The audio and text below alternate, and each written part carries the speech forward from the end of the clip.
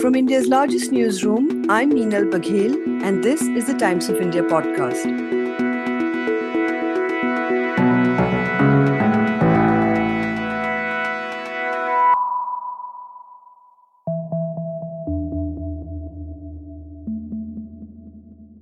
Hello. Hi sir, how are you? हाँ जी. Sorry, I don't know sir what you're saying. You don't know what I'm saying. Are you drunk sir by any chance?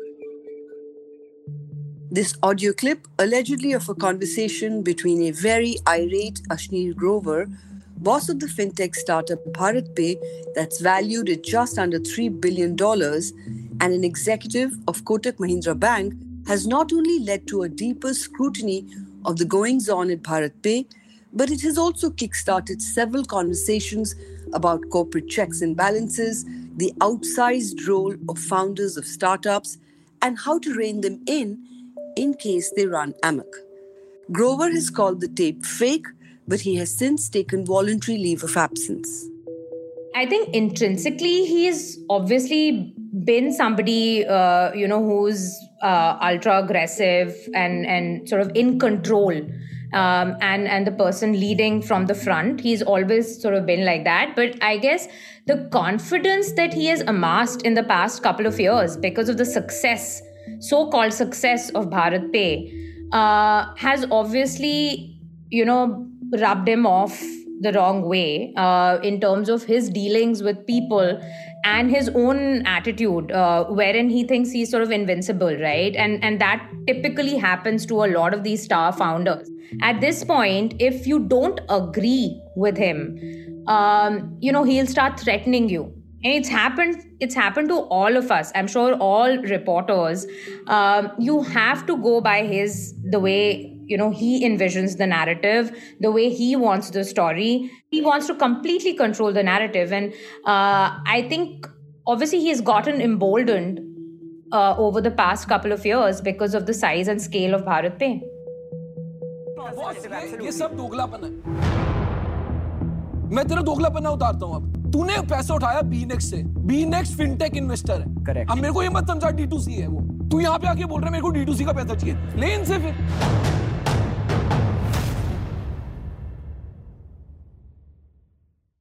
The 40-year-old co-founder of BharatPe, whose previous stints include C-suite jobs at Paytm and Grofers, recently found nationwide fame as one of the judges of the reality TV show Shark Tank India, where he mentors startup entrepreneurs seeking to raise funds.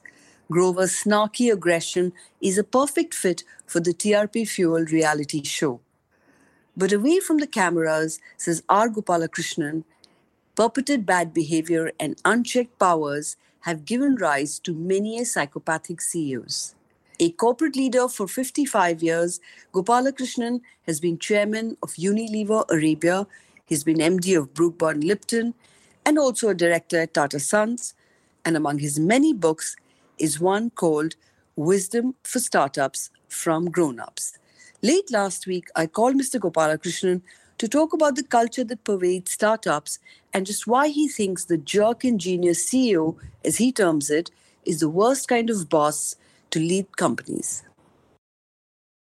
Mr. Gopalakrishnan, in your recent column for the Business Standard, you have spoken about empathy deficient CEOs in the startup culture. You also speak about what you call the psychopath CEO. Why is the startup culture so conducive to bad behavior? And what exactly do you mean by psychopathic CEO? It's not just about startups. Any position of power, whether it's in large companies, startup companies, family managed businesses, politics, bureaucracies, any position of power makes a person empathy deficient. And to make it a bit dramatic, I like to refer to it as a damage to the brain. And I use the word damage Not to say that it is irreversibly damaged, but to say I went to play tennis today and I pulled a muscle. That doesn't mean you're going to be limping for the rest of your life, but temporarily something happened to you. So you're saying that power automatically damages the brain in a certain way? Absolutely. I came to this conclusion after looking at large corporates. And I've written a book on it called Crash. And in that, I covered 15 case studies. And after writing the case studies, and of course, the case study is not referred to brain damage only of the CEO, because a chairman of a board can be power brain damage due to power. Independent director can be brain damage due to power. What makes startups feel very powerful? And I came to a hypothesis, unstated hypothesis, that startup founders think of their company as their own child. They behave no differently from a parent who, till the child is 40 years old, wants to dictate what happens. It's bad enough they try to do it till the age of 5, but then the child starts to respond in certain ways. When I wrote my book, people thought my use of the word brain damage and so on was a bit inappropriate. And I said, be that as it may, I refer to 8 studies by neuroscientists and psychologists to support my argument. And when I found that it seems to be happening in startups also, I said, well, if he feels very, very powerful, I mean, it happens in politics. You look around in the political scene, you'll find certain brain damage characters. They don't like to be told that, but you can see it on television every day. How does this behavior, this psychopathic CEO that you call, how does this behavior manifest? There are 8 behaviors I have written about. I'll try to remember them. One is that they don't treat other people with dignity, either by language or by body language or by the way they treat them. The second is they are self-obsessed. I have done this. Everything happens because of me. They're self-obsessed. Third is they've got a sense of grandiose sense of their purpose, almost to the point that everybody else's purpose doesn't matter. Almost messianic in that sense. Almost messianic in that sense. The fourth is that when a person has a problem, they are not very supportive of that. They are not empathetic. They may show lip sympathy, but not any empathy for it. And there are 3 or 4 more, but these are the symptoms that you see even in CEOs of large companies. And how does it impact the company per se, whether it's a startup or it's an old-fashioned bricks and mortar company? How does it impact the culture in the company? Aspiring young people think that's the route to stardom. You know, when I was 25, I used to look at Vasant Rajadhyaksha, T. Thomas and say, wow, that kind of guy has become chairman, so maybe I should also behave a bit that way. It happens involuntarily. It's not that a rational sort of thinking. And I'm sure when I became a director or vice chairman, other people might have tried to emulate me. So that's the first impact it has. The second is, if it's done to a toxic level, and I use the word psychopath not as a specialist in psychology, but as a layperson, then it affects the way the companies run. Now, you take a company like Rio Tinto, which is a mining company. Look at their company. Now, they've had to do an independent study to find that they've had 100 cases of sexual harassment and 200 cases of bad behavior, which I must compliment that board. If I read the report right, they have got an independent inquiry to be done into that. So it affects the company. It depresses morale at an extreme. We all have flashes of brain damage or empathetic deficiencies, but flashes are human. I'm guilty of it. I'm sure you're guilty of it, and so on and so forth. But when it is on permanent display, and some of these people I have referred to in these companies, including, by the way, I here again, I don't focus only on the CEOs. You know, the VC community, the PE community has its own share of brats. Because they're also financing, right? So they are also that financing power. and they put pressure. And so you read the biography of Son Masayoshi and you say he's a nutcase. Right? Yes, he's been very successful. You read the biography of Steve Jobs. Everybody likes to refer to Steve Jobs, but he was a nutcase. This is what is so-called the jerk and genius connection. Exactly. So people interpret that to say, if I want to be seen as a genius, I must behave like a jerk. And it no more ceases to be, no more is in their mind, it's no more the jerky behavior, it is a genius behavior. And this happens unconsciously through emulation. A good startup begins with a great idea, over which somebody might have very proprietary interest, control. In that case, like say what happened with Uber, Travis Kalanick we saw, or more recently, closer home we are seeing with Ashneer, Grover and BharatPe. Who will tell the sort of the errant, truant CEO that you're kind of derailing not just your own career, but also the company? In my book Crash, I had written that there are 3 or 4 ways to mitigate its effect. The moment you get power, then you're prone to it. It's like if a bunch of iron filings enters a magnetic field, it is prone to be influenced. You can't avoid it. But you can do some things to mitigate it. One of them, I have said, is to have a Clementine mirror. Clementine, as you know, was the wife of Winston Churchill. And Winston Churchill was a nutcase. Everybody knows that. And she used to have a certain influence on him, which is exemplified by a letter which I found in the British War Museum, where she wrote to him a letter and then saying, you should not behave like this. And then she tore it up and then ultimately they put it together and it's on display there. So I call it the Clementine mirror. A Clementine mirror is to your psychology what an optical mirror is to your looks. And when I look at a concave lens, I can see that my handsome looking face has lots of blemishes and scars. And then somebody does something about it. But when I look into a psychological mirror, if I have one, then it will show that, this kind of behavior is not good. And very often wives play that role. But sometimes wives also become...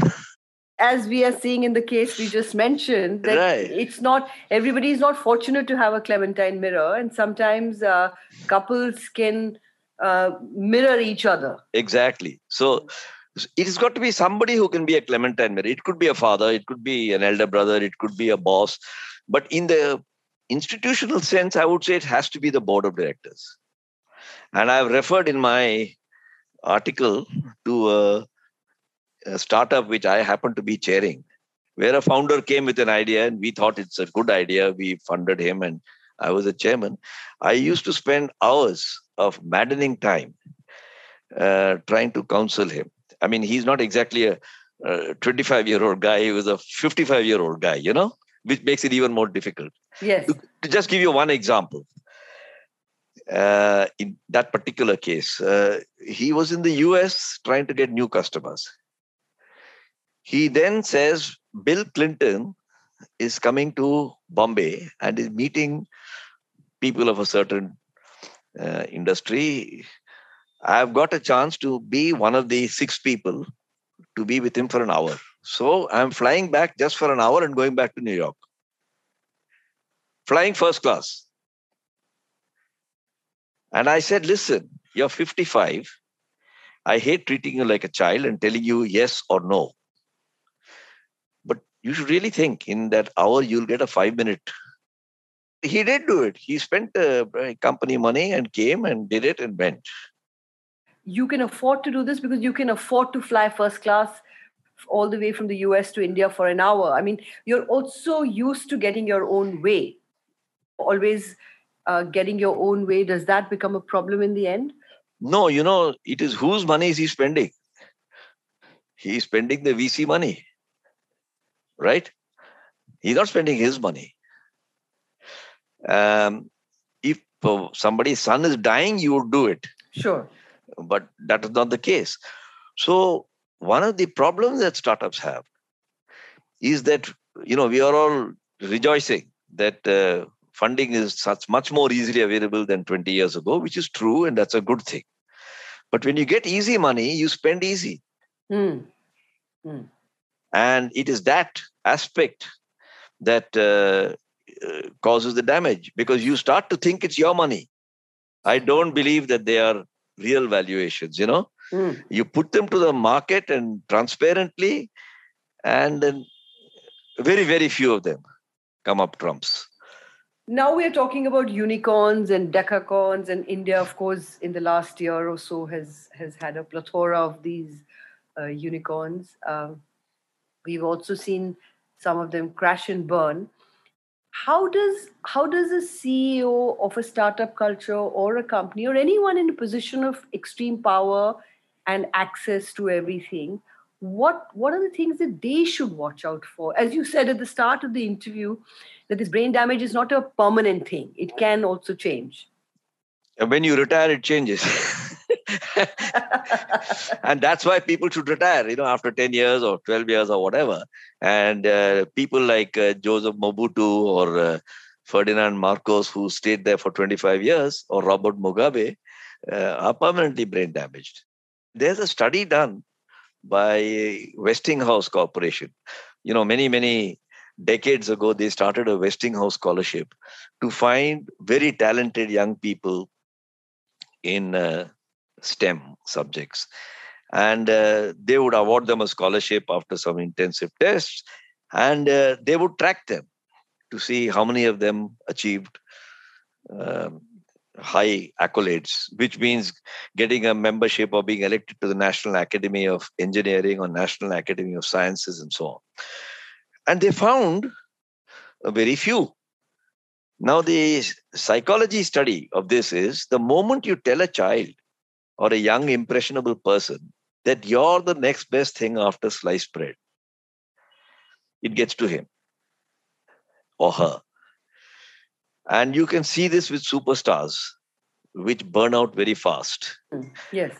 And I think the same magazine cover, newspaper front page, finance minister invites them to tell them how to run the country.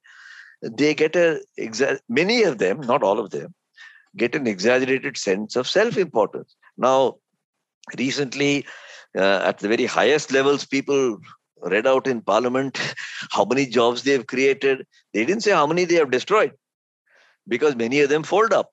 Yes. So if there are 100 startups, I'm giving a statistic for which I have no basis, I would assume that perhaps if you're lucky, 5 of them have a decent idea. When I use the word decent, I mean it's competitive in some sense. Most of our startups are copies of Silicon Valley, because the Silicon Valley venture capitalist is used to that model in his California. And if you could do the same thing for him, he will fund it.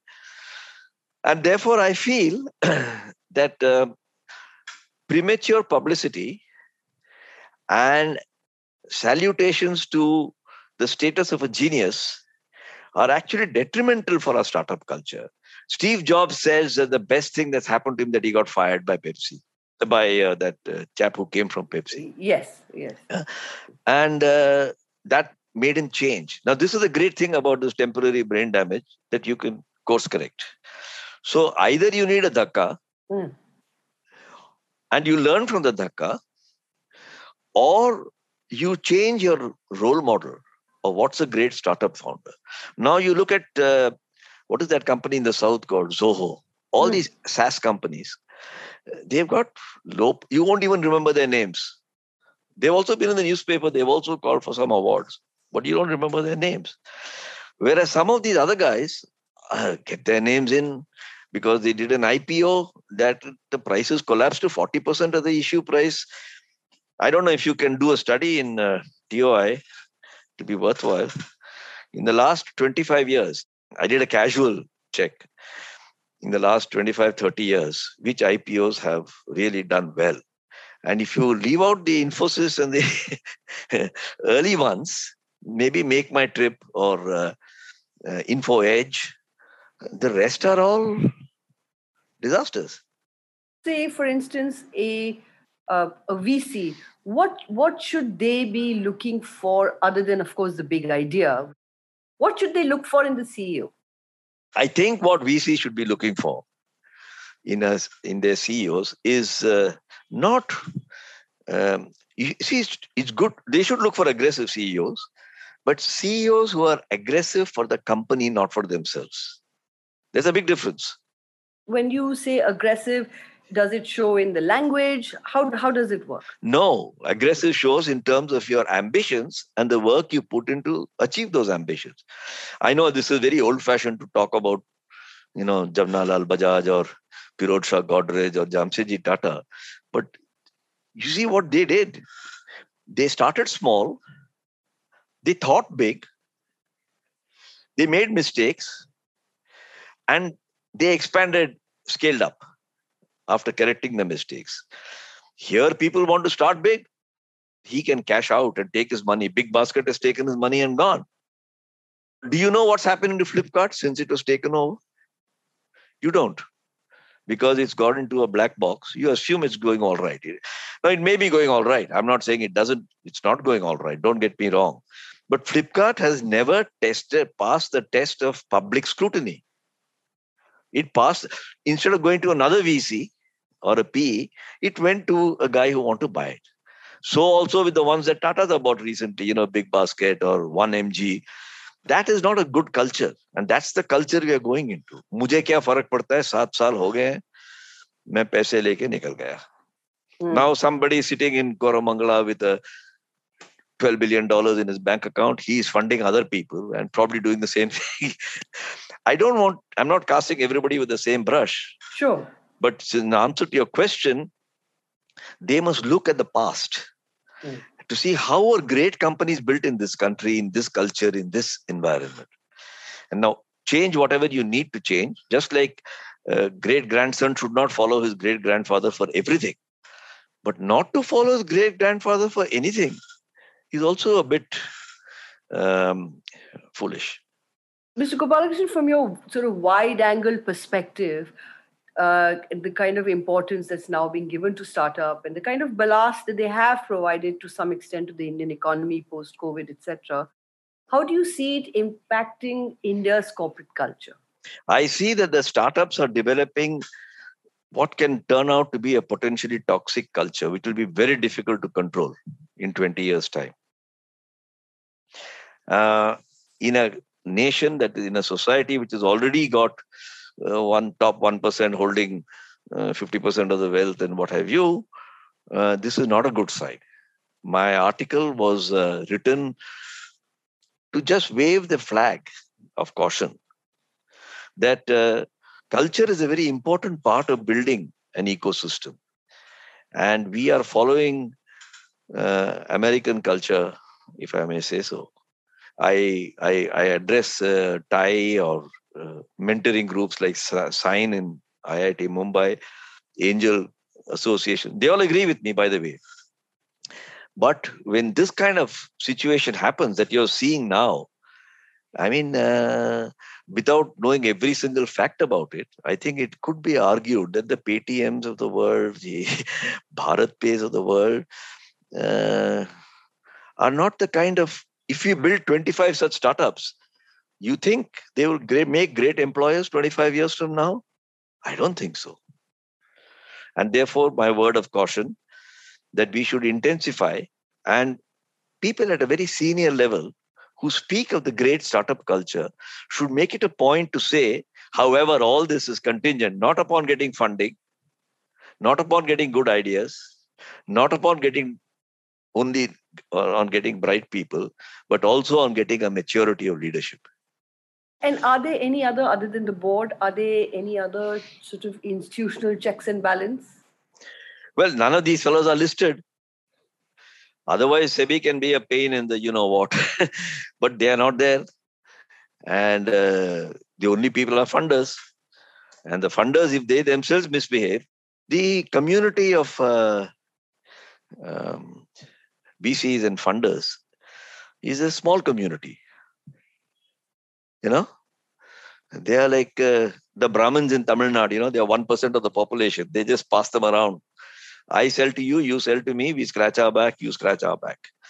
If you produce a species which is seeing its life as only 5 to 7 years, then how do you expect him to take a long-term view? So if I produce in a particular community children who say, "Bhai, 7 saal mein tum mar jaoge," so what do you expect him to use those 7 years? He'll do masti. So there is the first venture capital company in India was Tata Sons. If you go back 1868, Tata Sons. What did Tata Sons do? It didn't have money of its own, but it set up Tata Steel, got some profit. It made Tata Motors, it got some profit. It had some textiles, it got some profit. But they were producing something. That's exactly the point. These guys are producing nothing. They are traders. They are passing money around. But you look at the old Marwadi households. The Chettiars of Tamil Nadu, the Bhatiyas of Kutch. These are people who did trading. They passed goods in, but they ek tijori banaya. And then they did something with the tijori. And each community has its own interesting story. They didn't just become that overnight. So the fact that Tatas were producing something or Godrej was producing something is not the point. The fact is they had a mentality of living for not just tomorrow, day after, but for next year and year after, and generations. That mentality isn't there in the VCs. The VCs are there for 7 years.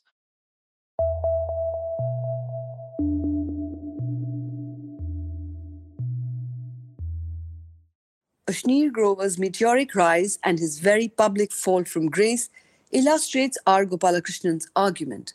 Samidha Sharma, who is editor ET Tech and reports on startups, says while there were murmurs of trouble brewing at BharatPe for some time, they were never scaled up to investors or the board until the Tapegate happened. We've been talking about BharatPe and a bunch of things which were not right in the company for a while.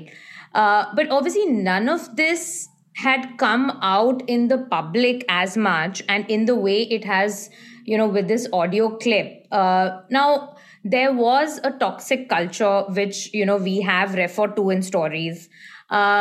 There was the sense that, the founder is kind of completely in control, go for broke, aggressive founder, at the helm, which we also knew about. People who had worked there, gotten out, had also spoken about, a culture which was, fraught with, people just not being able to speak up. There were people, who have not been okay with some of the functioning of the company. So they are a fintech firm. They also do lending. They also do very aggressive sales, which is on ground.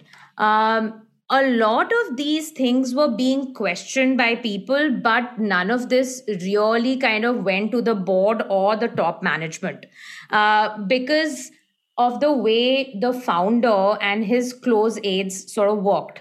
And what is the role of his wife in all this? I mean, she's from National Institute of Fashion Technology, but she joined BharatPe. And what exactly did she do? And what kind of a dynamic did the duo create in the company?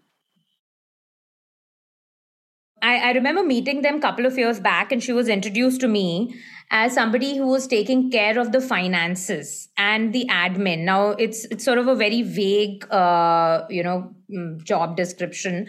I did not take it too seriously. Later on, I was told that she was actually made head of controls. I mean, she is the controller of all finances.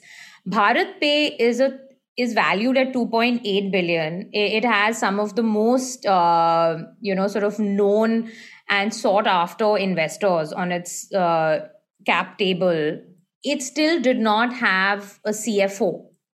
Now, that is a red flag, which is what I'm pointing to. All of these things were there, but no one was really flagging this all throughout, including their own board and their shareholders. She was in control of the most important part of a company, which was finance. And a lot of the stuff which has come out in the interim report by PwC and Alvarez actually hints at Madhuri Grover's brother, Shashank Jain, being part of all of this financial irregularities that were taking place in the company. So it was pretty much like a mom and pop shop, except valued in billions. Yes, which is what makes it really, which is why I think all of us are talking about it. This is a board which is headed by former SBI chairman Rajneesh Kumar. This has Sequoia Capital, the most famed Silicon Valley venture capital investor.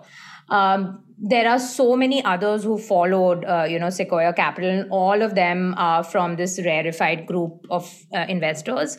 But it is just that the company was kind of going on this growth path, showing numbers, and its valuation was kind of doubling, tripling in 6 to 8 months. Nobody was pointing any fingers.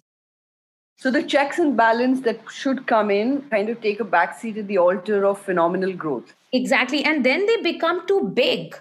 So actually, BharatPe is just a 3-year-old company, if you look at it. There would be people who would say it is still a startup, but it is a $3 billion startup, which has, and one of the biggest fallout of this has been that the employees and, the staff is also feeling the heat. I mean, their ESOPs, they're not sure what it is worth, whether they should jump ship, they should, join other companies. So it is not only the board, the shareholders and the founders, but, in the case of Uber, WeWork, big example, right? Of what happened with Adam Newman. Yes. These are all founders who were really kind of, big and sort of iconic founders. But the shareholders and investors were not able to arrest a lot of the stuff which was going wrong. And then it sort of just imploded.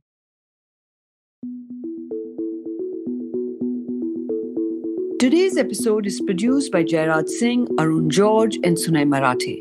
For a daily spotlight on people, ideas, and stories that matter, subscribe to us. We are available on TOI Plus, Spotify, Apple, Google Podcasts, and all other platforms of your choice. For any news tips, reach us at toipodcast@timesinternet.in.